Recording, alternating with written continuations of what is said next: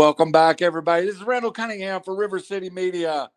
And I think we named it Beyond the Booth, but we're going to find that out. Next week, we could have a different name, but it's Phil Harris, Randy Cunningham, every week. QB1 and Phil bring you stories from around the area. And tonight, we are so privileged to have someone that everybody in North Alabama knows, but even when I get off the radio in the Chattanooga area, Jeff, the first thing I do is flip to QSB to catch up with the scores down there. And we're going to bring him in just a second with Jeff Allen. But, Phil, why don't you tell us a little bit about Jeff before we bring him in? Since you've worked with him and Friday night, y'all do just such an amazing job. Well, I'm going to say that Jeff is the ultimate professional. You know, he is a real stickler for doing things the right way, making sure, everything goes smoothly. He's done it for so long, you just kind of follow suit. What I like about the way he handles the show, we stick to the program. We stick to high school football, the communities, the coaches, the kids, and it's all high school now. Now, every once in a while, we'll share a few scores like if the Braves are in the playoffs or if there's an important college football game on. But for the most part, we stick with high school sports because it's their night. And that's probably the best thing about that show to me. Well, let's welcome in from WQSB Scoreboard Show. Welcome aboard, Mr. Jeff Allen. Congratulations on your recent election to the Hall of Fame, Jeff. A lot of big news.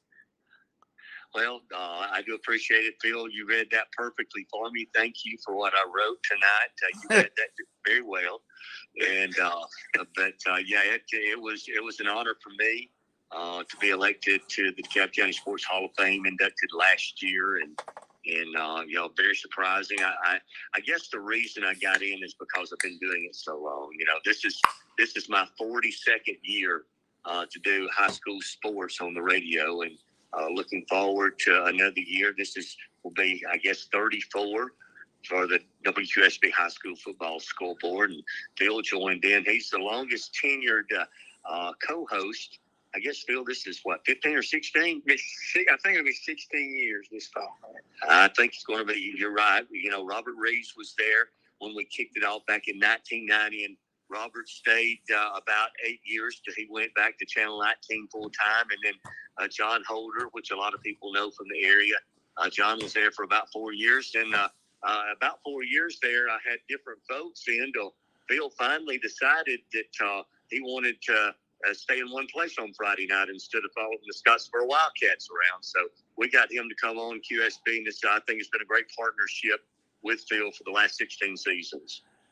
Jeff, I'll turn you over to Phil to ask you some questions, but those nice words were not only shot at you. I think he meant them towards me too, because I jump topics on him every 5 minutes. So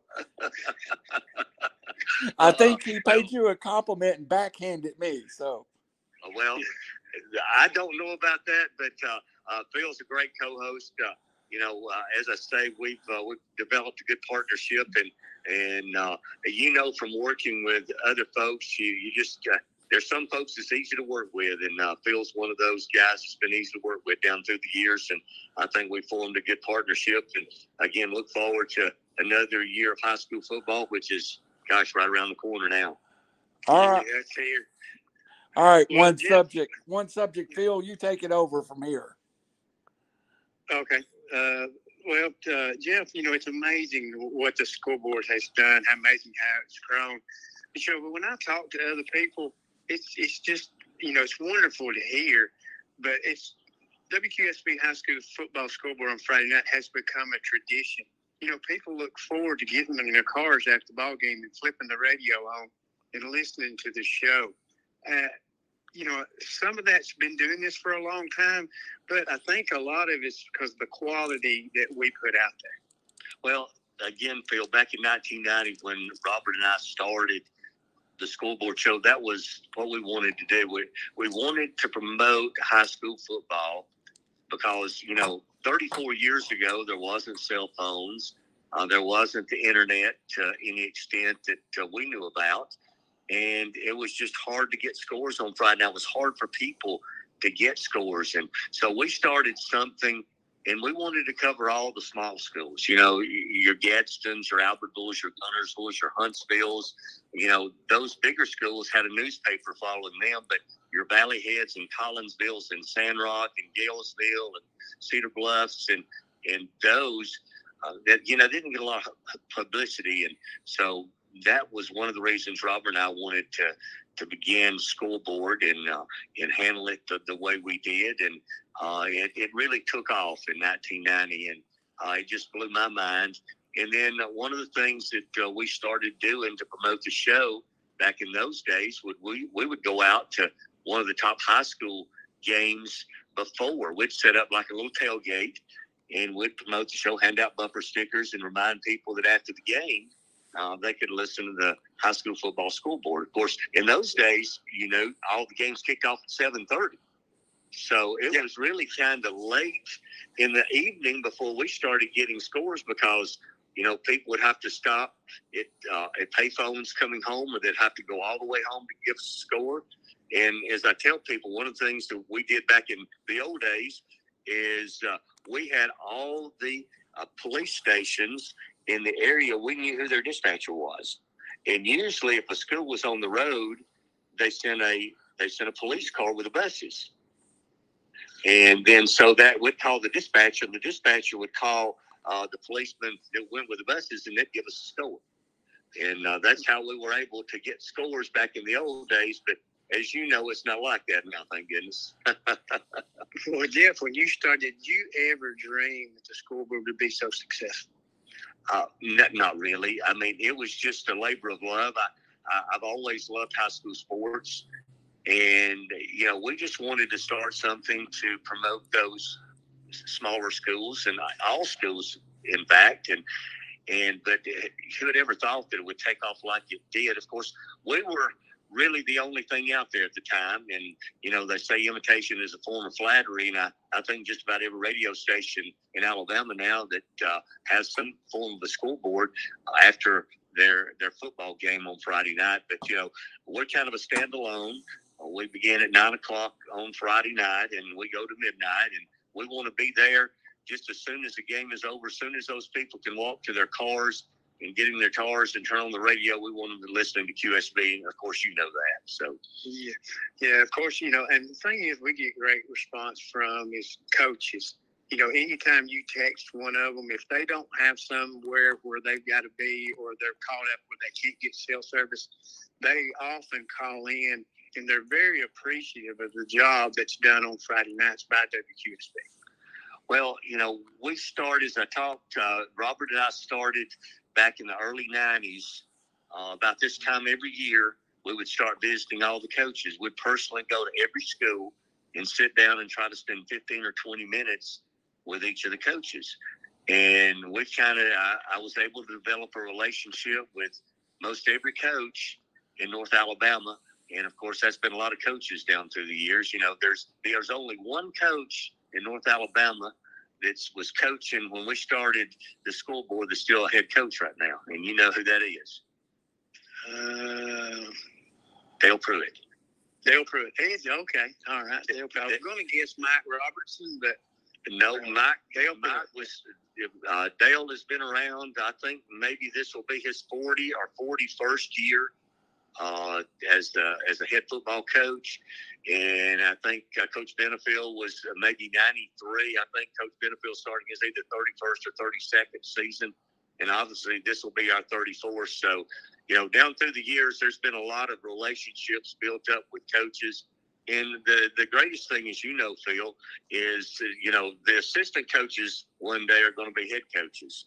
So, those assistants have, when the coaches go in the locker room and turn on the radio on Friday night or turn it on the bus, those assistants are on there with them. So, you meet some of these assistants when you go to the schools, but you don't remember them until they become the head coach somewhere, Yeah, but the thing is, though, they remember us, though. I mean, right. It's like one coach I saw during basketball season. He said, "Phil, I've been listening to you for years, but I never have met you." Right. So, that's the kind of thing I'll get a lot of the times. But Jeff, I want to get off the subject a little bit. This is something we haven't discussed. What do you think about the Northeast Community College starting an athletic program? What's that mean? What's that going to mean for our athletes around the area? I think it's great, Phil. When I was in high school at Crossville years ago, Northeast had a sports program, and I don't know how many years when they canceled their sports program, but I just think it's great for, especially kids, athletes in DeKalb and Jackson and the surrounding counties, because they're going to have an opportunity maybe to play at home where they may have had to go maybe out of state or further away from home to play sports. I think it's outstanding. And I saw a rendering. I don't know if you saw it just a couple of days ago with the softball field those guys are about to build up there. And Yes. it looks like any SEC. I mean, you look at it, it looks SEC quality to me. So it's great. I think that they're getting their sports programs going. I know it's good for Snead State down in Boaz because that's going to be another rivalry for them. Gadsden State, they ended their sports programs a few years ago, and they're starting them up again. So that's going to be a great rivalry in our area between Gadsden State, Snead State, and Northeast. And you throw Wallace over in Coleman, that's four really good junior colleges that a lot of our local kids are going to maybe have a chance to go and play there. Yeah, a lot of, opportunity to extend their education that maybe they might not have. Of course, Northeast named their softball coach, Coach Guthrie, who's coming in. He was a Division I softball coach and was at Texas A&M as an assistant last year.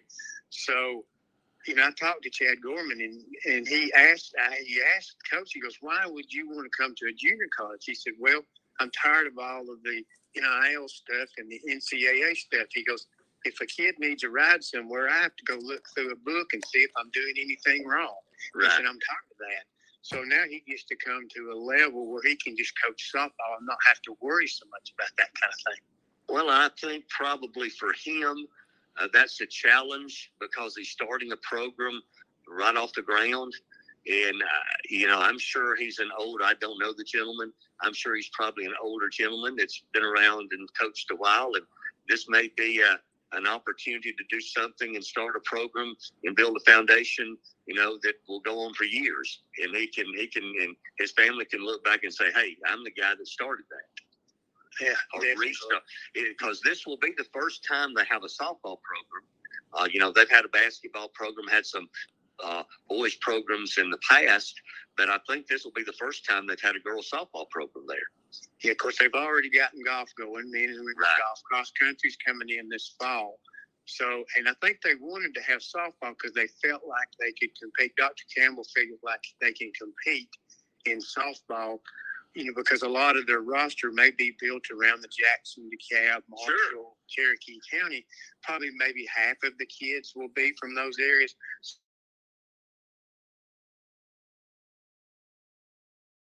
Softball program, you look at the Outer softball program, you look at the Plainview program the last few years. I mean, you could recruit a team just from those three schools and probably be competitive with anybody. Yeah.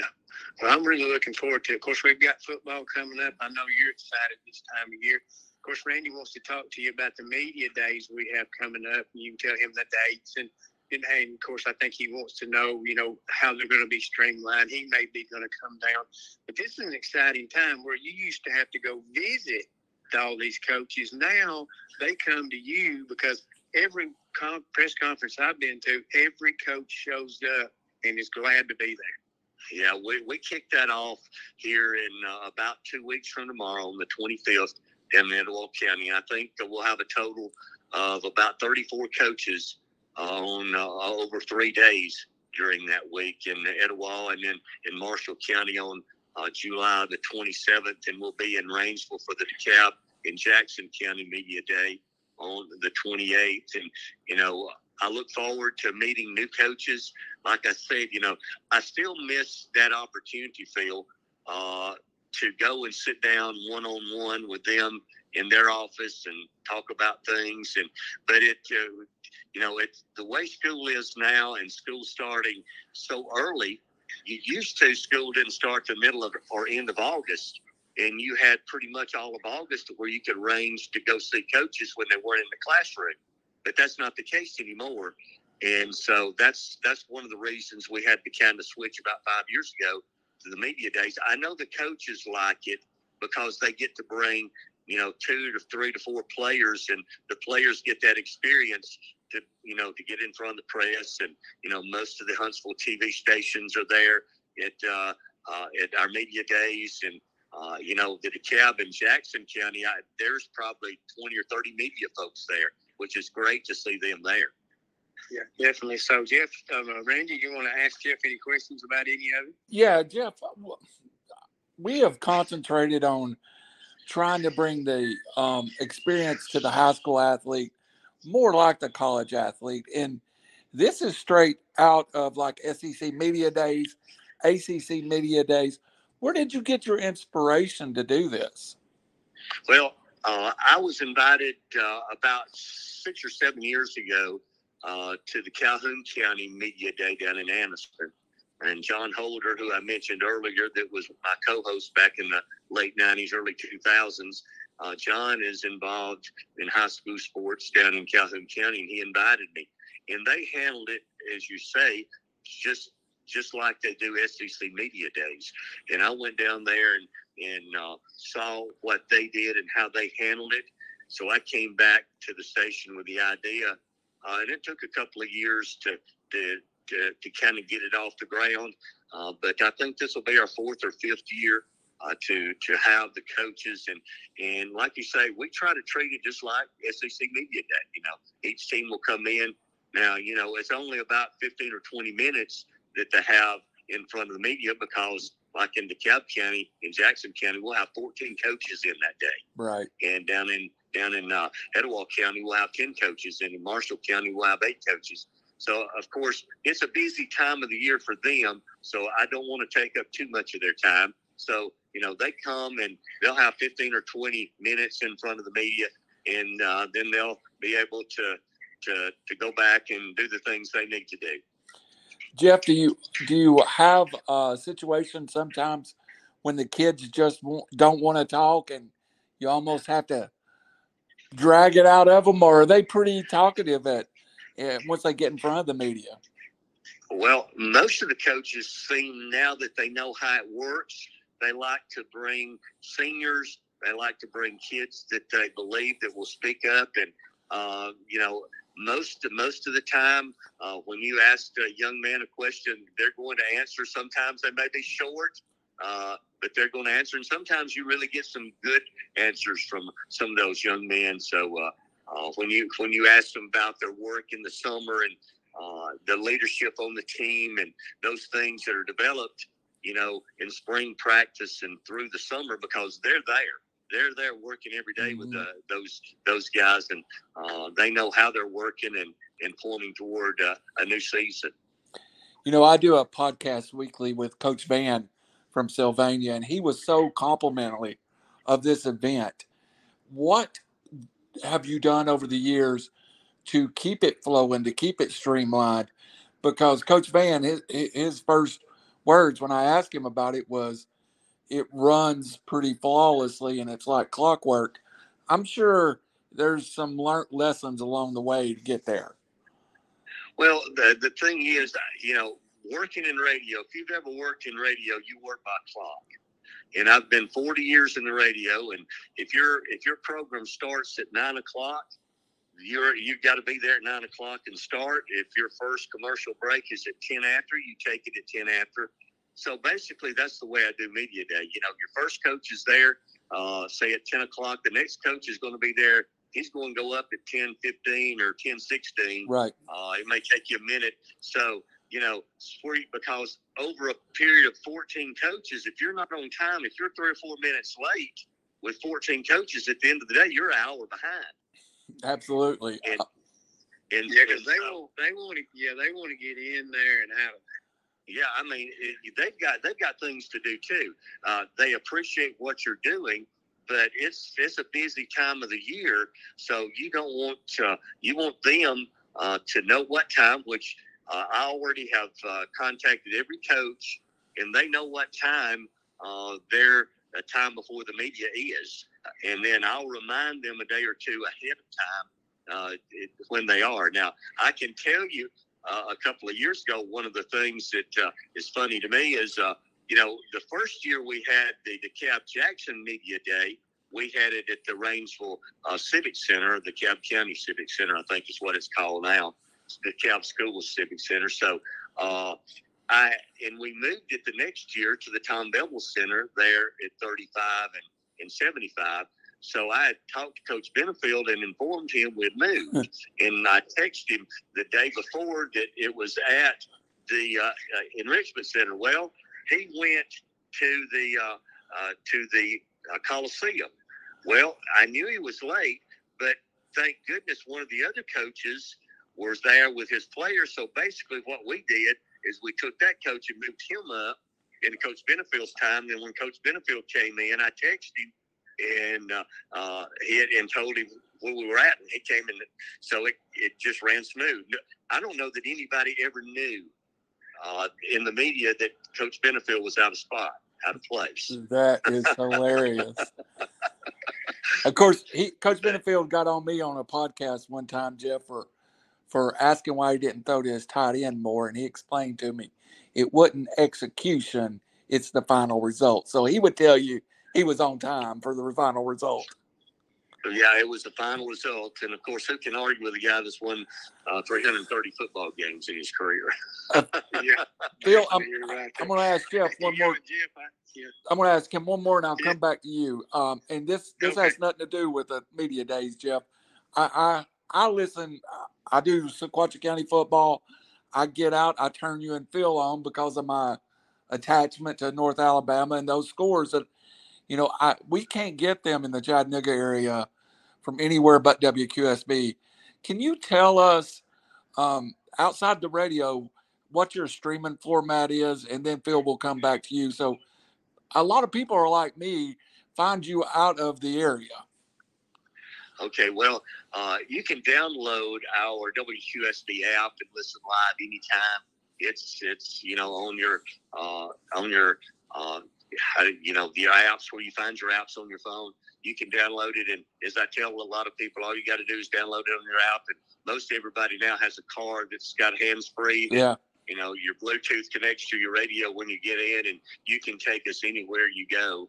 And of course, the thing that we try to do is I was telling somebody the other day that asked how many schools that we followed, and there's 206 teams that are in what I consider North Alabama. There's like 390 that play football in the state of Alabama, high school football, and we follow 206 of them, so over half of them, which means we have over 100 games every Friday night. So we have a behind-the-scenes crew that's outstanding. There's 3 guys behind the scenes that are getting scores, and of course, I've got contacts. Phil's got contacts.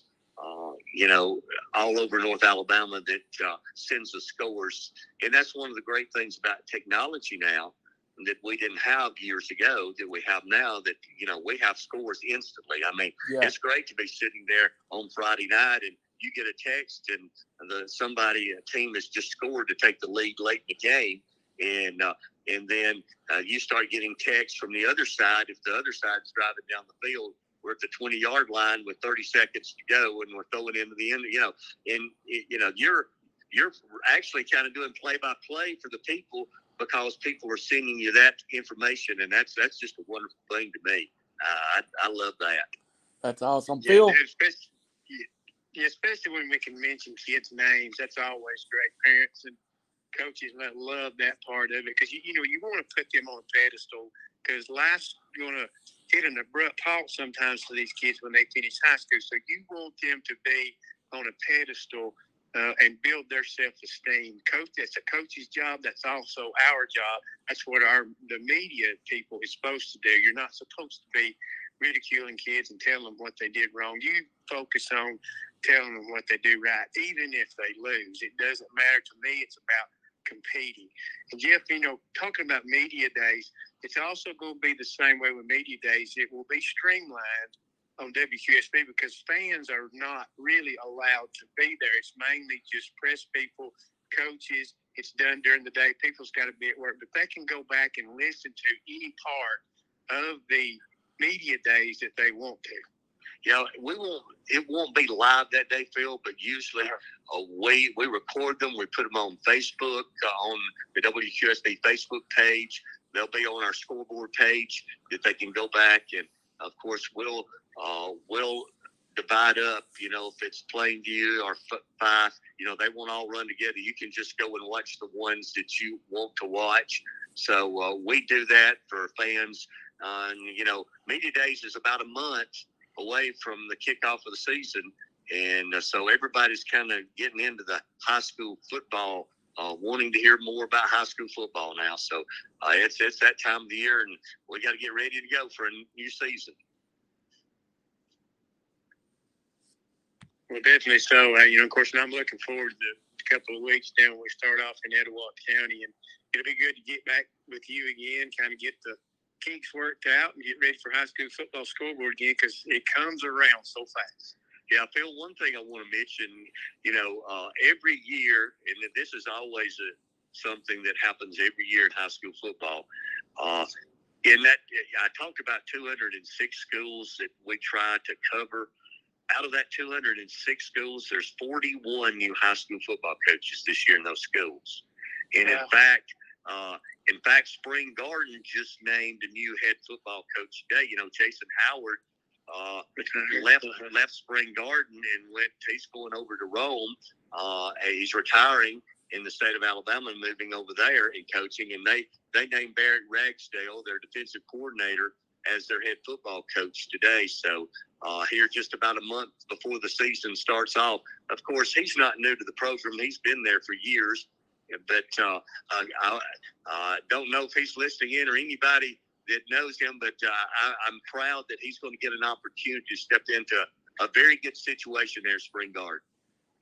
Yeah, definitely so. Coach Howard built a great program there. It was a school that was mainly known for basketball, and he really put Spring Garden on the map for football because, they've got great fans. Their community they follow any of their sports, but, their football program has been good, and it's especially been good for that community. It really has. They named the football field after Jason Howard just a couple of years ago. They built a nice new, it's as nice a 1A stadium as there probably is in Northeast Alabama. And just a couple of years ago there at Spring Garden. And I think we talked about it back in your day that you played over there, and the conditions weren't quite as good as they are now. No, we had a flooded locker room and, played basically in the cow pasture. So it's not like that anymore. You're right. No. Go ahead, Randy. Hey, Jeff, one last question. I've already talked about me being out of state. What is, this sounds crazy, but what's the farthest distance you ever had a caller from back in the days when you used to take fan calls? Well, we still take fan calls. We just don't have really enough time to work them in, but we don't have quite as many as we used to. I guess the furthest one away that I can remember was Laverne, Alabama. That's a good little trip. Laverne. Now, needless to say, we have people. I know that about. I guess Phil was probably working with me. It's been 10 or 15 years ago. There was, I think, a young man that played at Geraldine at the time. Can't remember the young man's name, but he was on a ship over in the Indian Ocean. Oh wow! And listening to Scoreboard. I don't know how he was listening to it, but he said he was listening to Scoreboard. Don't know what time of the day it would be over there, but he was on a ship, and he was able to. Maybe he sent me that, maybe not that night, but I got an email from him the next week that he had been listening in the Indian Ocean. That's probably what happened. So that's probably the furthest distance anyone has ever indicated that they've been listening to the Scoreboard show. That's awesome. That's awesome. How do you go about picking the schools? Or do you just pick the schools the radio signal covers, or do you extend your coverage just outside your area a little bit? Oh, our coverage area extends from West Alabama. I guess the furthest west we go is Red Bay, and The furthest east we go would be Randolph County. We go all the way east to west, and we cover all those schools. And the reason we do that is that those teams, at some point in time, when you get to the playoffs, you're going to have to play some of those teams. And coaches like to know who's doing well, and they know what region they're going to play in the playoffs. And they want to know how their team might stack up with the other team, that somebody they might play in the playoffs. So we started doing that, like I say, back when we started School Board Show. We just didn't cover the 50 or 60 schools in our listing area. We expanded that to all of North and Northeast Alabama. Jeff, Phil, I'll come back to you after this. I want to compliment you. I've covered high school sports a long time too. And your Scoreboard Show, even if I wasn't an Alabama high school football fan, is very informative. And I love your coach interaction. And you and Phil with the coach is just something different. When did you incorporate that in? And is that something that you feel like kind of just, for me, it just holds the program together? What's your thoughts of that? Well, one reason we did that, Phil mentioned it earlier when we were talking about it. It's hard for us to know every kid's name in every school that's in our area, but the coach does. So if we can get the coach on talking about the young men who played well in the game or who made the big plays in the game, and he hears that, or maybe his buddy who's the running back with him, well, I want my name on the radio. So it's a way that the coaches, they can talk about kids and you promote them that way. But interesting story, when Drew Knowles was at Boaz, they were down at halftime to some team, and he went in and he told me this himself.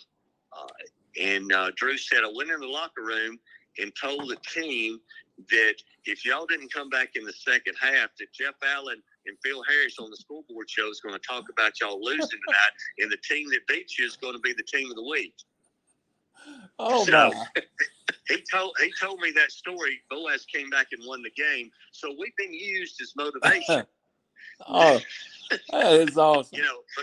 Because a lot of times, if you're a really good team and somebody shouldn't beat you, is beating you, most of the coaches in the area know that that could be the other team would be team of the week if they beat them. So they might use that. Now, Drew's the only one that told me that he did that, but it wouldn't surprise me if other coaches have done it. That is awesome, and congratulations, Jeff, because I know you carry on with Phil, and I like to dig at him a little bit, but the combination of you and Phil just works perfectly. And then you throw the coach questions. I really feel like in that little 5 minutes, you and Phil and the coach will give us enough of the game that we kind of know what happened. Well, that's what we want to do. I know the one thing that I tell Phil, that we can't go too long with the coach, because you've got a lot of other fans that are not fans of that team. You want them to keep listening too. So you got to be careful with some of that. But that's what makes the program great, the interaction with the coaches and the friendship that we've developed with those guys down through the years. Yeah, and I think you have to add to that. I think sometimes, we'll ask them questions kind of behind the scenes type things that people don't know to ask about. They just see the game on Friday night. But there's things that happen behind the scenes, and I like to draw that out of a coach, and they like to share it too.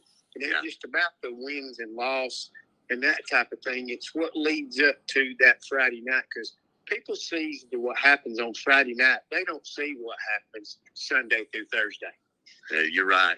You're right about that, Phil. One of the great things to me about Scoreboard is, every year there's a team that you don't expect that has a good season. And, when they start winning, there's more and more fans. And, those fans get on board, and they like to hear that coach talk about those kids. And I love to see programs that may have been down for a couple of years, and all of a sudden they win a couple of games early and get some confidence. And they're making a run, and they may not be a state championship team, but when you go from a 3-7 to a 7-3 season, that's a great improvement for any team. Jeff? Yeah, you're definitely right, because everybody likes a winner, but it's special for communities that have been beaten down, and all of a sudden their team starts winning. It brings out a sense of pride in that community. Sure it does.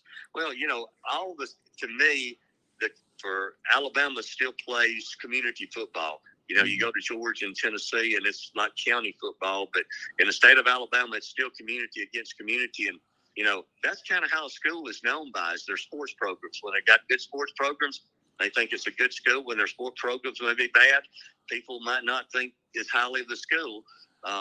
They're still good schools, don't get me wrong, but the sports program is what the people from the outside area, they know about. They hear about in the sports, and that's why I like to see some of these communities that have been down have good seasons, whether it's been football or basketball, whatever it may be. Jeff, I just want to, God, that is so well said, and I think that's a perfect thought to end us up tonight. First, I just want to say thank you for coming on. Phil and I both were wanting to ask you questions so bad that we were tickled to have you on, and you are welcome back anytime. And plug your show one last time for the people up here in Chattanooga that may want to find it, and it's on. Just give your facts real fast where the show can be found. Okay, we're on WQSD, which is FM 105 from Albertville, Alabama. And if you can't pick us up on the radio, you can download it from your app store. It's WQSD FM 105. You can download it and listen live anywhere you want to go. You can listen to us on your phone. Thank you very much for the time, Jeff. Phil, you got anything to close us out tonight with Jeff? Well, it's just been a pleasure. I hadn't gotten to talk to him much lately. Of course, we'll spend a lot of time together in the next about 16 or 18 weeks, and I look forward to it. And it's always good to work with Jeff because he's an ultimate professional, and he's taught me a lot of things about radio where you can be a professional, but you can also have fun. And, it's a serious show. We have a lot of fun with it. But I think I can't think of the word for it, our consistency has made the show successful. And, and people enjoy it on Friday night. They really look forward to it. And Phil, I'll see you, I guess, in about 2 weeks in Etowah County. Sounds like a winner. All right, guys. Appreciate you having me on tonight. Thank you. Thank you, Jeff. Appreciate you. Phil, all right. Such a consummate professional is Jeff, and he always has been. Yes, yeah. It's been a pleasure to work with. I've learned a lot from him, because he is professional. He does a lot of the research and a lot of the background of everything that goes on, statistical for the information and all that stuff. I just kind of throw in my knowledge of the game and maybe interviewing to a certain extent that kind of I look at things at a little bit of a different angle. So we complement each other, and I think it works well. Very rarely have we ever had a disagreement. It's usually the only time we've had anything that happens is because we've given a wrong score. And that bothers us, bothers him especially, but that bothers us both. We can't stand it when we do that. I know one time when they used to do the football contest, I got a text message. I did a Tennessee football game that we had punched in the score wrong on the contest, and it made the person that won was not actually the person that won. Jeff was in Tuscaloosa at a football game. I had to text him, and somebody had to go in and fix that score to make sure the person that won the contest won. Here we were way off, and that score got punched in wrong for whatever reason. That kind of thing bothers you. It really bothered both of us. We were out at football games and found out we had put a score in the computer wrong. Phil, but that's what being a professional is. Yeah. I do not joke with Jeff or you that most of the time I know the Tennessee scores getting off the radio because I'm doing the Sequatchie County scores. So I've been updated, and I've had Coach T give me all the Chattanooga scores and the region scores. last thing I want to do is listen to that again. So, of course, I do a show down in North Alabama, and I want to get on there, and I want to hear how Sylvania done. I wanted to hear how Fife done, Plainview, Fort Payne, Scottsboro, and you two get through the scores really super fast. So it's a great scoreboard show.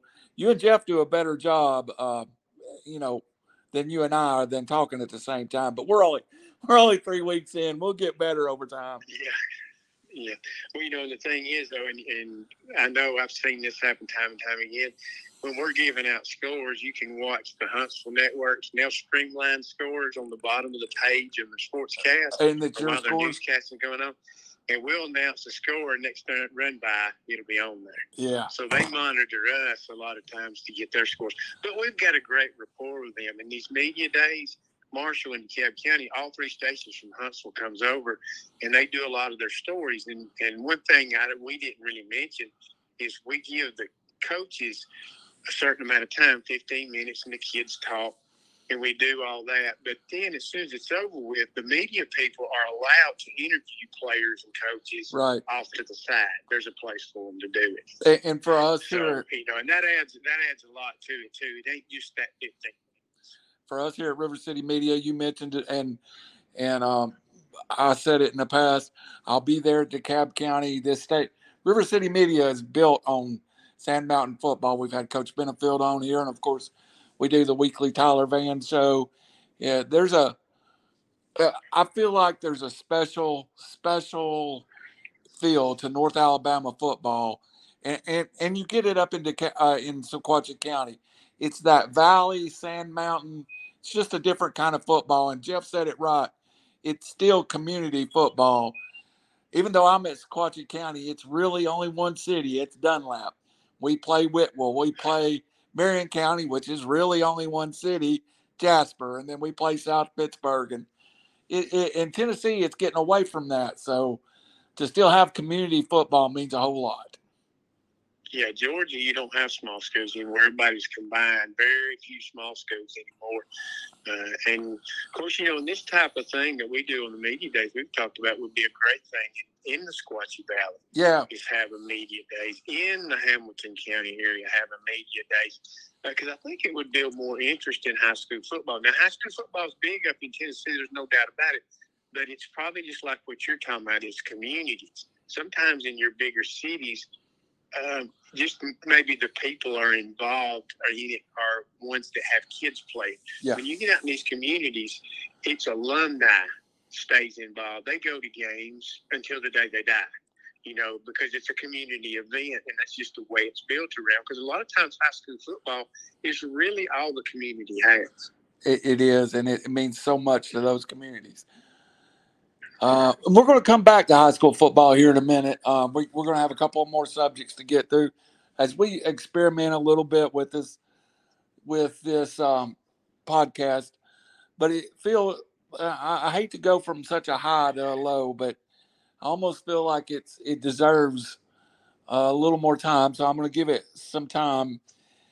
We lost a Lady Vols legend this week, and it's someone that meant a lot to that program. And at 51 years old, we lost Nikki McCray Pinson, or as we knew her, Nikki McCray.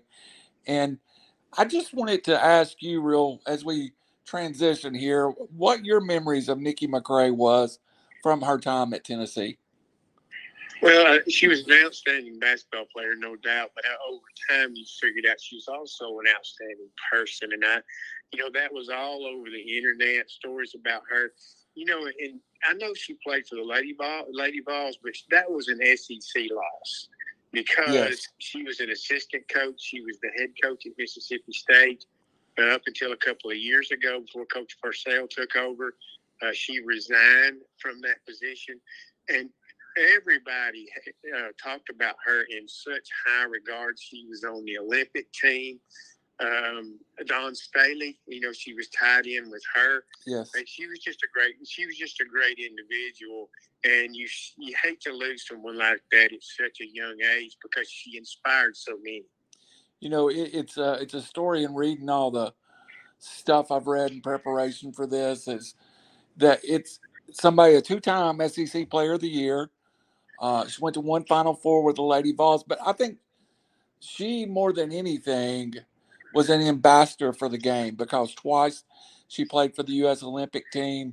Her involvement with Don Staley as an assistant coach, her head coaching jobs, in women's basketball, Old Dominion, Rutgers, Tennessee, South Carolina. She was at places that are the blue bloods of college basketball, women's college basketball, and she was just a great ambassador for the game. Well, you know, and people don't, a lot of people don't know this, that her and her tie-in with Don Staley, that was on the Olympic team, was kind of a catalyst to get the WNBA started. Absolutely. So they were two of those that kind of laid the groundwork for the ladies that are playing today. And of course, they don't get a whole lot of credit for that, but they were the foundation of the WNBA. And a native of the state of Tennessee from Collierville, and ties to, of course, someone else we lost that's legendary in Pat Summitt. One of the things that I think often gets overlooked is the legacy of the players that Pat coached. And this is another one that went on to lay a legacy of greatness in her life after Tennessee. And you start to see now, as we look back over time, these women, at the time, young women, who played for Coach Summitt, has now went to inspire the next generation post Pat's passing, and now, unfortunately, her passing. But it's a generational hand-me-down coaching tree, almost feel, from Coach Summitt. Yeah, and it's amazing. You know, Coach Summitt, you know, I got the pleasure of getting to meet her one time. Right, it was the year she got diagnosed with that onset dementia. And when you're in the room with her, and, you know, you hear all these stories about, you know, you put people on a pedestal and you shouldn't. You know, they're people just like we are. But there's certain individuals out there that when you walk in a room with them, they have a certain aura about them. And Pat Summitt was that way. And the reason she was that way is because when you walked up in front of her and talked to her, you had her undivided attention. It was like you was the only person in the room. Absolutely. And when you got through with her, then she let you go on. But otherwise, you got her undivided attention. And there's not very many people that you could say that will do that. But she was special. Phil, I know we're talking about Nikki McGrady's legacy, which is a large part Tennessee legacy. A lot of people talk about women's basketball and, legacy. And last year, after Tennessee made their approach back to the upper end of the football world, there was a lot of Tennessee fans, myself included, that said college football is better with Tennessee. College basketball without a strong Lady Vols team really isn't the same. That legacy means so much on the imprint of that sport. Yeah, you're definitely right. And, you know, that same goes for Connecticut, too. Now, they've Absolutely. built a tradition. Yeah, the Lady Vols laid the foundation for basketball. You know, and it's, you know, another thing is, and you kind of sort of spin off from that, it's amazing how far women's sports has come. Yes. You know, I was watching, you know, the Lady Vols played in the College World Series. Well, they've moved the game, I think, when they were in the Super Regionals to ABC on a Saturday afternoon. Mm-hmm. And they showed that game, and it had more people watched that softball game on a Saturday afternoon on ABC than watched the NBA Finals Game 1. Like 60% more of an audience than the NBA Finals in Game 1. And the NBA Final and the NBA is supposed to be so popular, you know, and I don't see that. I think they pump a bunch of money into it, and I don't think it's as popular as the media says it is. And you sit here and you watch these women play softball, it don't matter if they're down 9-0. They're off the bench cheerleading. They wear their emotions on the sleeve. And I'm inspired by the way these ladies play. And it goes the same for women's basketball. Yes. And for that, not only did the women's softball outdraw it, I read just an article the other day that the ladies' Final Four, which was Iowa and LSU, and of course amazing Caitlin Cross and Angela Reese. That was a national story for months. Out produced or had the same amount of viewers as the NBA Finals. And it's these people like, in '96 when Nikki McRae played at Tennessee, it had started to become something. But I can remember in the '80s, Phil, the Lady Vols winning a national championship and it being story 4 in the local newspaper. And these ladies like Nikki McRae, Pat Summitt, and to Gino Orientum's credit too, have brought ladies athletics to the forefront, and it's well deserved. Yeah, definitely so. I mean, because they've worked hard for this. And I'll tell you that I don't know if you knew this or not, Randy. I read an article where Final Four tickets to the women's Final Four were more expensive than the men's this past year. Yeah. So that goes to show you how far women's basketball has come. Absolutely. And if you've not been out to a game, we used to be lucky enough to get the SEC tournament here in Chattanooga where I live. And you'd see these great teams, including I remember watching Nikki McRae play back in those days with Tennessee. And it was an amazing thing. If you've never supported women's basketball at the collegiate level or softball, please get out, support this. It's a great game. And to celebrate the life of Nikki McRae, we're going to post a website that supports cancer research and funding. We're going to post the Jimmy V website, which has done so much work with cancer and in Nikki McRae's honor. If you would consider giving through River City Media, we would be glad to just let us know, and we'll do something to help increase your donation a little bit and make it count a little more, Phil, because this one hit home for me because I just remember those. We had a great athletic program at the University of Tennessee in the '90s, and you had the Shamika Holtzclaw run, you had the Nikki McRae run. That's football team, but it was really a special time for me in the '90s being a Tennessee alum. Yeah, and you're definitely right. And you were talking about cancer research, and the Jimmy V Foundation. That speech he gave is 40 years old now. I think it was 90. Yeah. No, was it 1992? Yes. Yeah, yes. It's 40 years, 30 years, 40 years since he made that speech, and it's still alive today. Like he made the speech yesterday. Every time I watch that, and it usually comes around, in the month of cancer awareness, I cry every time. Ugly because, cry. Up until the very end, he fought and fought and fought. And what he basically told you, he goes, this cancer is the devil, and it's eating my body, but it cannot take my mind, it cannot take my soul. And that was his belief, and in his values, and in belief in God that kept him going in a positive manner till the cancer just finally overtook his body. But it didn't take his soul, and it didn't take his mind, because his memory is still alive today, 40 years after.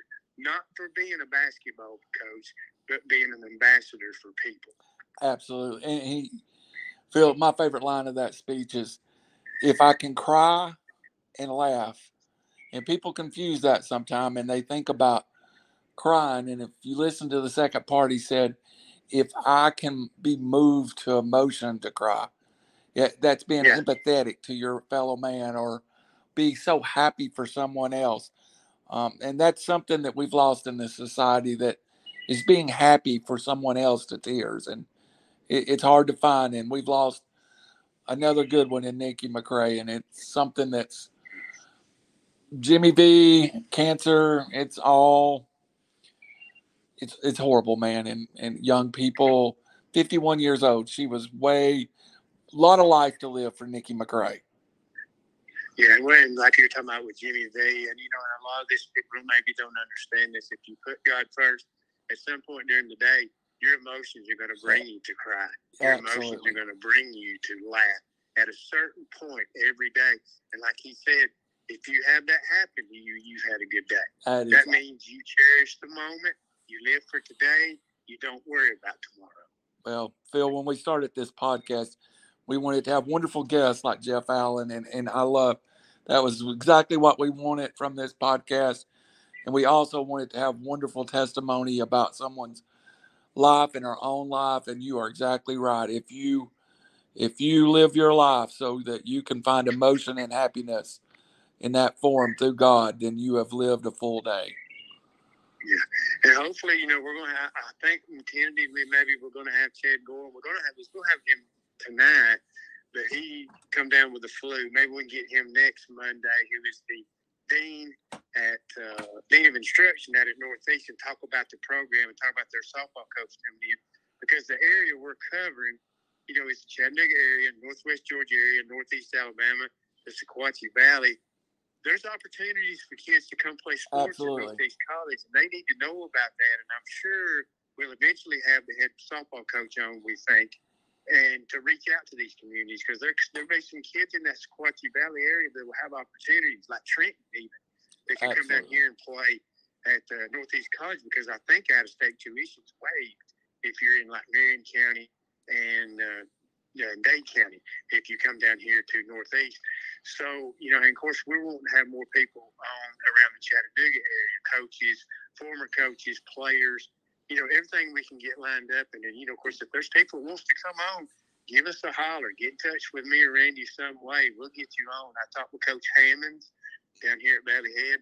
He agreed to come on at some point and talk football and talk about the community here at Valley Head. Because it's not just about wins and losses in sports.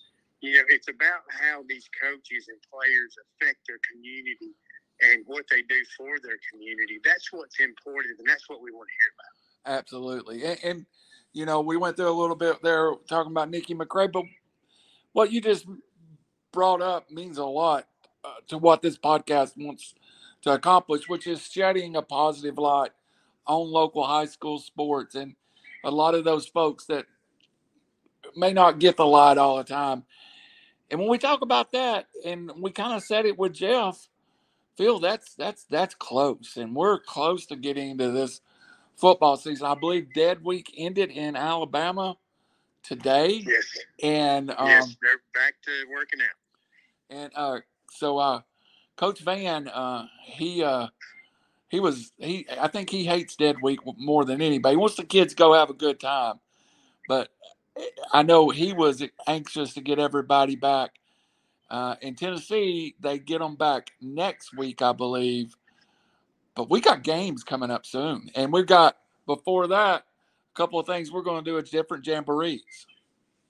Yeah, we need to cover that before we go off about coming up at Sequatchie County, because, we're going to try to be there when Sequatchie County scrimmages, Red Bank, and then the jamboree. And then maybe, we can go at least one night over into Chattanooga, because their jamborees are on 3 nights. Yes. Sequatchie County ended on the 11th. Yeah, one night. Chattanooga is the 10th, 11th, and 12th. I'll let you talk about all that, but we want to try to get out there and see all we can see. Well, we want to be at Sequatchie County because, I don't keep it secret. I am the voice of Sequatchie County. And we're getting a lot of teams into Sequatchie County that weekend or that Friday night. And it's not teams that we normally see during the year. A couple of them are, a couple of them aren't. But people in Dunlap, people in Pikeville, to get Ray County to come over from the Dayton area is a big deal, because Ray County plays 5A football. They usually can't schedule over in the Sequatchie County and Marion County area. They did a couple of years ago against Marion County and got beat, Phil. So that shows you how that goes. And we've got Howard coming in.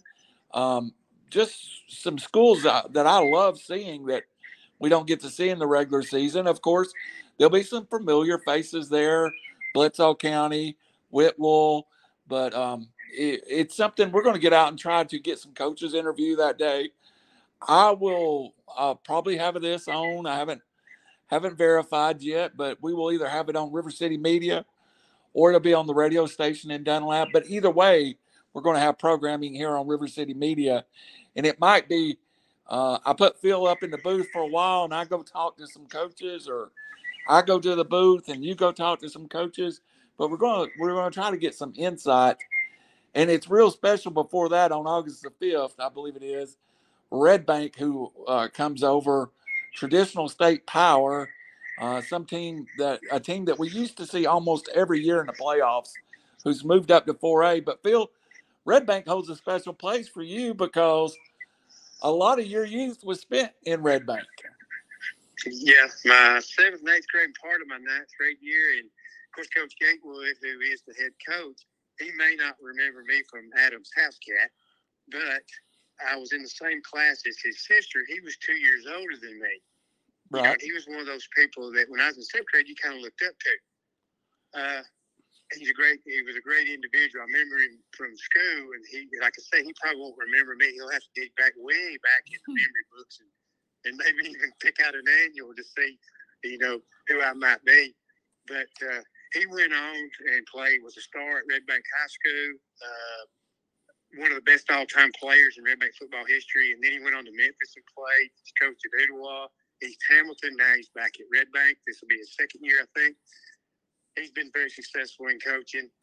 And, you know, I lived all over Chattanooga. I played over in the Lakeside area. I played in East Ridge. And, you know, I went to school at Booker T. Washington and played at Lakeside. That was a feeder to Tyner High School. Mm-hmm. I played in East Ridge, like I say. I played Little League baseball over in the Brainerd area. So there was different areas. I could have ended up in many different high schools around the Chattanooga area. So a lot of them were very special places for me. My aunt and uncle who lives in Cleveland, they both went to East Ridge.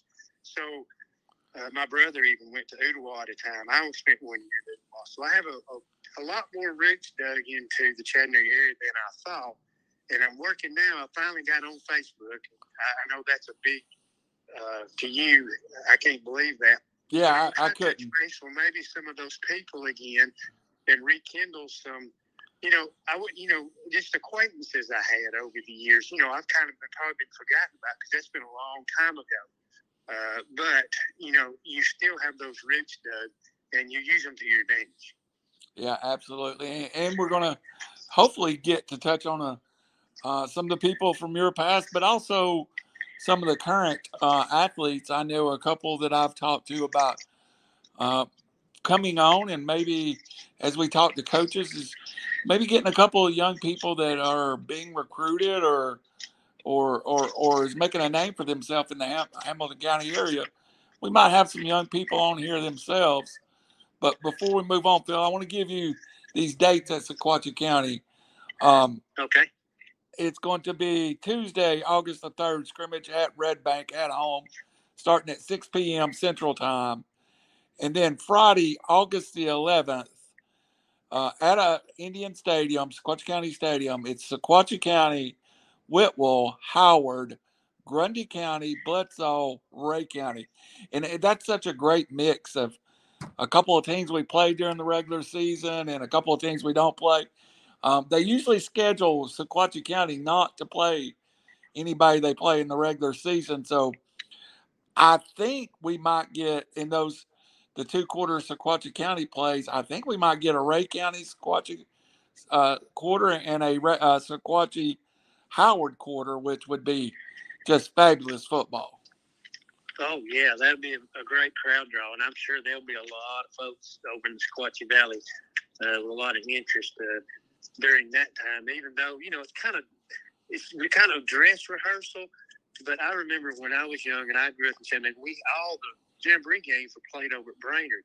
And and everybody played one quarter, but it was so much fun to get to go see the dress rehearsal. Even the bands came. Yeah. And the best one to watch was the old Riverside. Yeah. They were the best band to watch. That's what you went to watch was during the Jamboree was the bands.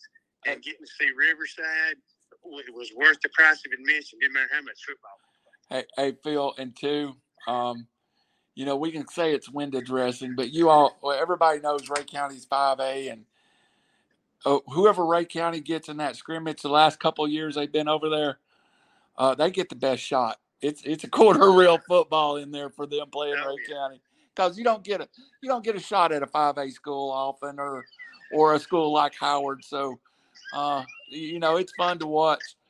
Last year we got a quarter where it was Bledsoe and Ray County, and it may have been one of the hardest fought quarters of football I saw all last year.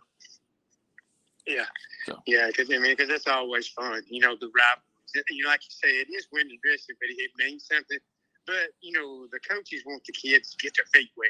Yeah. Because some kids are looking forward to stand out and make a name for themselves. And a lot of times you have to put that uniform on before you can tell what you got. Yep, absolutely. Phil, I'm looking forward to it, and we'll have further announcements as we get for exactly what we're going to do as we get farther along. But also, we're going to bring back the Tyler Van Show in August. So we appreciate anybody that has supported us there. We're coming back for our second year. And Phil, not to plug my own horn there, but that's something a little different when you get a coach on here for an hour every Wednesday to talk about upcoming opponent, what happened the week before.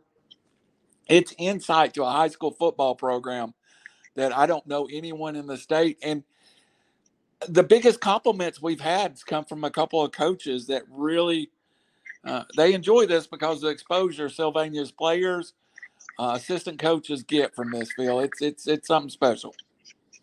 Yeah, definitely. So, of course, it's hard because you have the same coach on every week, and you have to find something new to keep him interested into doing what he does. But, when you get the kids involved, that makes it a whole lot easier to do that type of thing. And I know Coach Van, I'm sure enjoys doing it, but sometimes it can be a little grueling. Well, what you do is you wait till the week after he gets a 15-yard personal foul penalty for yelling at the referees, and you bring his wife on to yell at him. I'm telling you, that keeps Coach Van involved in that show that week. So, or you ask him about the week the music that they played at Coach Clark played at practice. That's another one that'll get him started pretty good.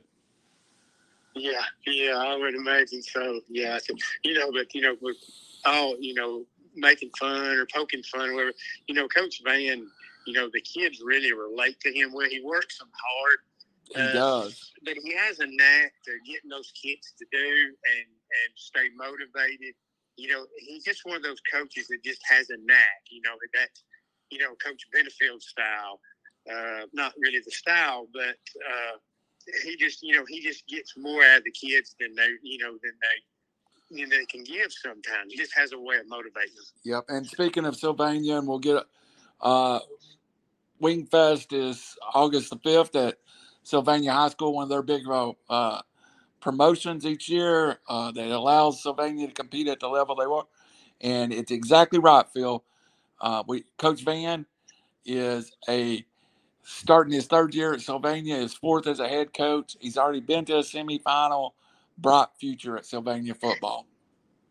Yeah, we talked about this last year. They got all the way to the semifinals and had some things go their way. They may have better teams and not have that schedule luck or that luck at the right time. You may have better teams that might not get to the semifinals once again. Absolutely. But he did an outstanding job. Of course, they went up against Piedmont, a team that's, just, unreal year in, year out. But Coach Tyler Van did a great job. They had a lot of injury problems, but just kept finding a way to win. Played Piedmont twice, played Fife. Coach Van really schedules the schedule. So, yeah, you can be in that region where you have and now Coach Smith's at Westbrook Christian. You can be a better football team and be the third or fourth seed in that area. Yeah, definitely so. That's what I'm saying. They can be better this year and not get as far in the playoffs. But of course, I'm looking for them to have a pretty good season. They got a good nucleus coming back, and so I think they will do well. Incidentally, talking about Coach Smith, moved over to Westbrook. I got to speak with him a couple of weeks back. And I asked him how he was enjoying his job. He said, well, it's different. He said, but I'm excited. So I guess he's dealing with a lot of different situations than he had at Piedmont. Did you ask him how his heaters were in the locker room at Westbrook? No, I hear no, I didn't go that far. I hear that's when I was trying to get him to talk to him about coming on the show. Yeah. And on Monday nights is a bad night for him because they worked out on Monday nights. So I told him, I said, well, maybe we can find some way to either record Yeah, the show absolutely. with him one night or something like that, because I'd love to have him on. Absolutely. Because, there's a lot of stories that he can share. Some I know about, especially one I would like to ask him about, how their big Thanksgiving celebration got started when he was at Piedmont. Somebody told me about that. I'd like for him to share that. Yeah. Because Coach Smith is an outstanding individual, and I think the world of him. We don't know each other day to day, but places he's been at Cedar Bluff and been at Piedmont, so I've known him through media, and I think the world of him. I'm giving him a hard time about the Eaters, but I think Coach Fan would say of his 4 or 5 mentors and coaching, Coach Benefield and Coach Smith has been two of his biggest inspirations and two of the people he's leaned on in situations that maybe he didn't always understand what to do.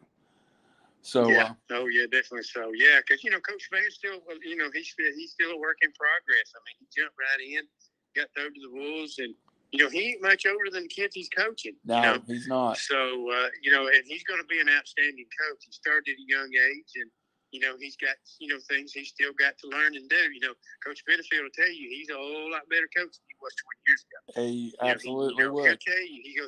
He said we could have done better in the playoffs when I was at Sylvania. If I would have been a better coach back then. Yeah, he told us. So he'll tell you that. But, of course, he's had some outstanding kids to coach. The Anderson, he had two of the Anderson kids at Sylvania. Well, now one of them's son is now playing at Fife, and he is an outstanding player. And I told Coach Benefield one day, I said, well, he was talking about Chad Anderson. And I said, well, he gets it honest. I said, his dad and Uncle both were pretty good. And he texted back. He goes, "Oh, yes, they were." So yeah. It's a bloodline thing. Yeah, he told us a great story on air, Phil, about how in that great game we called Sylvania and Colbert County, how and LeBron breaks his hand, the quarterback, late in the fourth quarter. Yeah. He talked about if he had that shotgun wing tee in his offense back then, he could have kept LeBron in the game just by getting him out and under the center because he couldn't take a snap. It's amazing what a coach learns over time. Phil, we're running short on time, and I do have one more topic I want to hit real fast. I want to talk to you about and get out in the public. And I think it's a major shift in baseball and college baseball. And let's start at the top of the draft, where we saw 2 LSU players go 1-2 and cruise, and an absolutely great story in Screens. And I know you're not the biggest college baseball fan, but that's a great story in Screens, how he left Air Force and transferred to LSU, wins the national championship. Yeah, and he's an outstanding pitcher. And, of course, I kind of keep up with SEC, but I don't really keep up with a whole lot of things like drafting, who's what. Yeah. I kind of sort of watch, whoever's winning the SEC games. Tennessee's doing pretty good. I'm a little more interested. But college baseball, I love college softball. I watch it anytime. But, you only have room on your plate for certain things. Yeah. And I stay busy. And so a lot of times I don't keep up with every day. I love the Braves, but I don't get to keep up with them very much other than see how they're doing nightly. Right. I just, have a busy schedule. And, of course, anytime I can, I'm going to be around high school sports as much as I can. Because of, being involved with the community here and a lot of the other things that I have put on my plate. But I enjoy doing it. And, of course, college baseball is huge because these kids now comes right out of college and goes right to the major leagues. Yeah. And it's amazing. And I don't think Skeens will spend any time in the minors. He goes to a Pirates team that I don't know either. I guess a little bit of it is what the Pirates want to do, and but I know during the College World Series, they talked about several times that he could step into a major league team and be maybe not a starter, maybe a long reliever or something, but that his stuff was good enough to never play a single inning of minor league baseball. And Phil, you talked about SEC college baseball, and that's what I wanted to real fast touch on. Screens, we've of course covered. Chase Dollinger from Tennessee goes 9th overall to the Rockies. And then the Braves draft Hollinger, a Florida pitcher. So 3 of the top 24 are SEC pitchers. And I think 5 of the top 30 was college pitchers. Phil, not as much about the baseball itself, but the development of a player. Why do you think getting that college? I think it's maybe the weight room, but there's something that the major leagues get to see in that 3 years from pitchers that they really like, and that's the wave of the future. Is it the maturity? I think a lot of that is the hitting in the SEC. So if you have a pitcher that comes in and is successful against SEC hitters, then I think you're kind of a step ahead of everybody else. Because if you watch some of these teams, hitting is a big part of it. But when it got down to the College World Series, guess who the winners were? It was the ones that could pitch. Yeah. And because hitting don't always, it's according to what ballpark you're playing in. But pitching is consistent, and I think that's where really the pitchers shine is when they get in that postseason when you're going against the best and they're successful. So Skeens was very successful in the postseason, and that's why he was drafted number 1. And not missing from my little conversation I had was the front end. 3 of the 8 are from the SEC that went to the College World Series, being Tennessee, LSU, and Florida play for the championship. Their number 1 starters all go within the first 24 picks. So there's a point that you've got to that. Good. Yeah, because Tennessee didn't get there by consistent hitting. It was consistent pitching when it got into the postseason. Absolutely. Phil, one more question. We'll round it up. I want to talk just a minute about our guest earlier.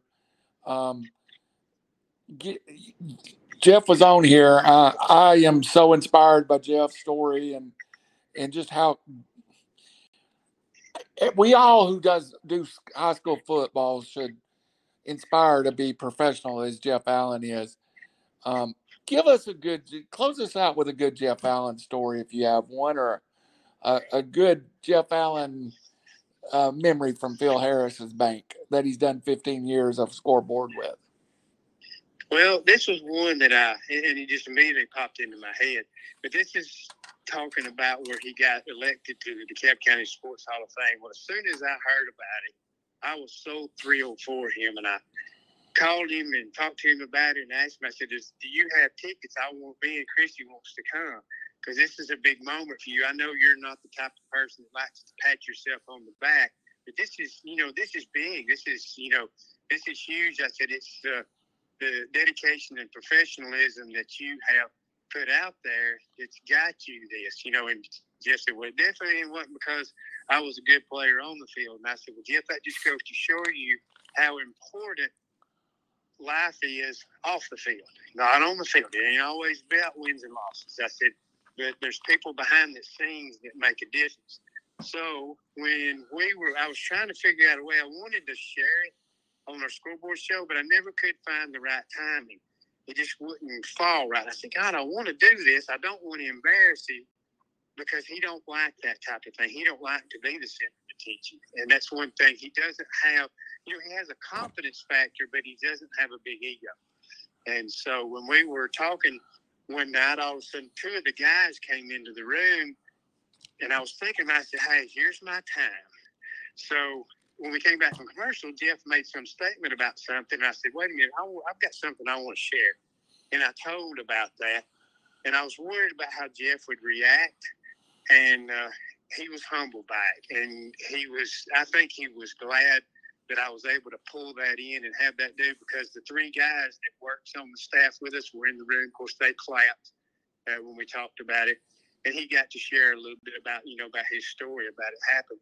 But he was real humble, and I think that was a nice gesture to get to do that for him, because a lot of the people probably in Marshall County, Etowah County didn't know that he had been elected to DeKalb County Sports Hall of Fame, and is well-deserved. And he even was the MC for the event the night I went to. Mm-hmm. But that just shows you the class of person he is. Phil, the one thing that I will say that yourself, Jeff, anybody that gets out on a Friday night that does high school football, play-by-play, color, scoreboard show, anybody that takes their time to do that, it's about that is successful. It's about the kids, and I think you heard that in Jeff's interview earlier. It's not about Jeff Allen, and ain't none of us getting rich covering high school sports, but it's about the opportunity to give someone who is about to get someone that's about to get a real job and have to grow up, give them a moment in the spotlight a lot of times, because a lot of these kids are not like the Carnell Williams that get to go on and play college football and pro football. And you're lucky if you have a couple of those in a career. So anyone that does anything special with these kids, that means a lot, Phil. That's really what Jeff Allen does this for. Well, I think, I've told him many times that, I get out, I see a lot more people because of the job I have, and I've gotten along with a lot of coaches, mainly because of basketball. It's given me the opportunity to get to see a lot more football coaches and stuff like that. So doing basketball has helped in that. Right. And I told him, I said, Jeff, the comments I get from people, from parents, from people in the community, coaches, I said, we do God's work and we don't even realize it. Because that's our job, is to put these kids on a pedestal, make them feel good about themselves. And that's what it's all about. I mean, I don't do it for the pay. I don't do it to get Phil Harris to get his name patted on the back. That ain't what I do it for. At the end of the day, when I hear a parent that tells me that their kid was inspired about what we said, that makes every night worthwhile. Absolutely. Well, and then Jeff, too, he does it with such a handicap. I mean, his staff, especially that guy on the air with him, he's just got to drag him to the finish line every now and then. Yeah, I think, he goes home with a sore back because he has to carry me. Yeah. You're right. Phil, I told you many times, when it comes to high school football, I would place your judgment ahead of 99.9% of the people that does this. So if you're listening to us, we're playing with format, but stay with us. We're going to get there. As you can see, we had a guest and then done about an extra 45 minutes. Phil and I are playing with the link we want to go. And I think as we get closer to football season, we're going to have to expand our coverage just a little bit, Phil, just to get everybody in. And I played with it tonight. We're going to go about 90 minutes, and that seems kind of right. So, yeah, I think so. And I think if we can work toward it, is maybe have a couple of guests. Yes. Especially when you get toward football season. Absolutely. And then that football season, too, there's going to be times that we have a big story we want to talk about. I know for me, that first week of the Tennessee State football, for the first time ever, Phil, Sequatchie County, Bledsoe County, week 1. How exciting is that? Week 1, straight out of the gate, I get the Battle of the Stump. And maybe we can get a couple of the coaches on for that. And got a feeling we'll be able to get a couple of quarterbacks on. Reese Phillips, who is a local quarterback guru that's worked with Stetson Bennett and Baker Mayfield and works with a ton of high school quarterbacks. I got a couple of fillers out to him to see if he'd like to come on. We're going to have the guests when it gets football season, and I'd love to have Jeff back again sometime down the road. Yeah, maybe we can do that. I'm sure he'd be glad to do it. Because Jeff enjoys what he does. I don't know what's going to happen in Northeast Alabama when he decides to retire. We're not going to worry about that right now. But someday, it will happen. But Jeff, he just keeps going to bat every Friday night. And I can tell you one thing, and what we didn't talk about, we have a team of the week, and we also have a player of the week award. Yes. And on Fridays, he goes all around Northeast Alabama handing out. He might go to Spring Garden at noon. He may be at 3 o'clock at Pisgah for the Team of the Week trophy, then back to the station to get ready for the show. He does that every Friday, and I don't see how he does it. I'm not able to help him a whole lot. I go to some of the Team of the Weeks, but my job don't allow me to do that. But he's a trooper. That he'll travel all over North Alabama if he has to. Well, I've only got one question for that DeKalb County week. I want to ask Coach Van, how good of a host does he have for his show? Because if he don't come across with the right answer, we may be moving on to Red Devil football on River City Movie. I'm not saying it, just kind of just throwing it out there, Coach Van. Give a little love to me out there. So, Phil, he may slam the door in your face. He may do it. Because I went to Wing Fest last year, and it would be well deserved. I'm telling you. Ever since I ate like 35 wings at Wing Fest, he's threatening to kick me off the podcast anyway. That's a huge event. I was there a couple of times. I haven't been the last couple of years. I was a judge for a couple of years there. But it's a huge event. They raise some money. It's unreal. Yeah. How many people comes and participates in that event. It nets Sylvania a lot of money. I know Coach Putnam used to do that. Yeah. And they did real well with it. There are so many schools out there on Sand Mountain that can use gas is $3 something a gallon, and charter buses, Phil. I was told this by the Sequatchie County Quarterback Club, double what they used to be 3 years ago before COVID. So yes, everybody can use a little bit of money right now. If you could got something you'd like to donate, go to your local high school, find one of the high school programs, find a junior high program, find some sports program, give a little money to it. So, yeah, because it costs big money. Just like the athletic department has a quarterback club in their meeting room. Just got new tables. I think tables and chairs like $1,200. Absolutely. And used to be that'd be 5 or 6 maybe, but now, but it's something that had to be done. We didn't have any choice. I mean, the room looks a lot better. It'd be a lot better meeting place, especially when you have meetings for quarterback club, things like that. And then when the kids come in and they feed them, and he has meetings there, it makes it a lot nicer because you want these kids to dress nice. I mean, you play how you look.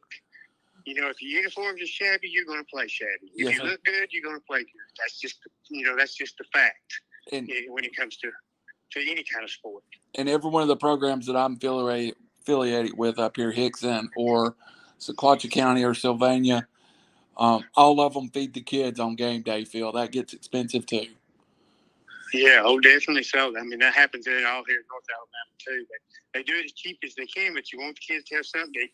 Because some of these kids don't get any meals. Yep. They come from families where, they don't, their meals are not very good. I noticed that in DeKalb County, Jackson County, and Fort Payne City this year, all breakfast and lunches are free. Yeah.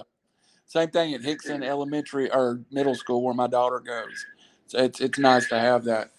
Phil, as we wind down on our 90-minute version, you got any final words to end up tonight before we get out of here? Something you want to cover, say, thoughts, anything? I just look forward to next week. Going on vacation next week, so when I talk to you next week, I'll be on the beach in Panama City, which would be nice. But I'm looking forward to football season getting started because after my vacation this week, it all starts with the media days down here in Etowah, Marshall, and Jackson DeKalb. And then, of course, after that, we'll have the stuff going on starting in Tennessee. I've got my wife's cousin. He plays at Gordon Lee. We're going to try to see him on September 3rd. So they kind of keep up with Northwest Georgia, too. There's some coaches over there I do know. So it's an exciting time of the year. And, of course, we want to try to implement everybody. There's a couple of coaches over in Georgia I want to try to get lined up for us to have on at some point. As a matter of fact, one would be like Paul Ellis that's at Chattooga. His son got hired as assistant here at Valley Head. So people like that, they'd love to have him on because now he has a son in coaching. That really has to make him proud. Absolutely. And we'll get around to everybody 3 weeks in, and it's headed in the direction that we wanted. And, again, the only feedback, we appreciate your feedback. Give us feedback. Yeah, let us know. Let us know what you want to hear, But Phil, the feedback we've got is stay local, and I think that works well. And hey, folks, when we get out a little bit, and we'll wrap it up tonight in SEC time. Phil and I may be Tennessee fans, but we're college football fans. That Georgia Tennessee week, we'll focus on that. But Alabama Auburn week, I'm sure we'll focus a little bit on Alabama Auburn or Auburn, Georgia week.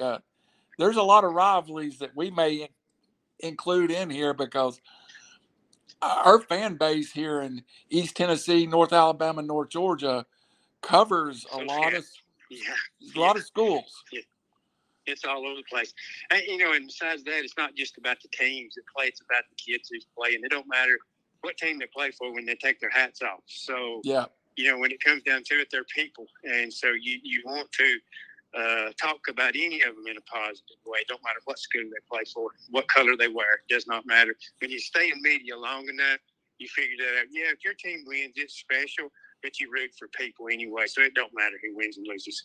Yeah, and there's a couple of great smaller football programs in our area, Chattanooga and Jacksonville State, that I'm sure will incorporate it in. But the 90-minute version of behind, I liked your name, Phil, Behind the Booth, is a lot better than In the Booth, because kind of sounded like we were in jail the other way. But again, 33 Sports to recognize the young man who donated so freely to your life, also to our Lord and Savior who lived 33 years on this earth, is part of our motto. It's part of the reason we're here. Yeah, definitely so. And I enjoyed it, Randy, and we'll do it again another time. For Phil Harris, for Randall Cunningham, for River City Media, join us every Monday night. Like, follow, and share Facebook, iTunes, YouTube, Twitter, LinkedIn, every social media you got. Just tune in to River City Media. Good night and God bless.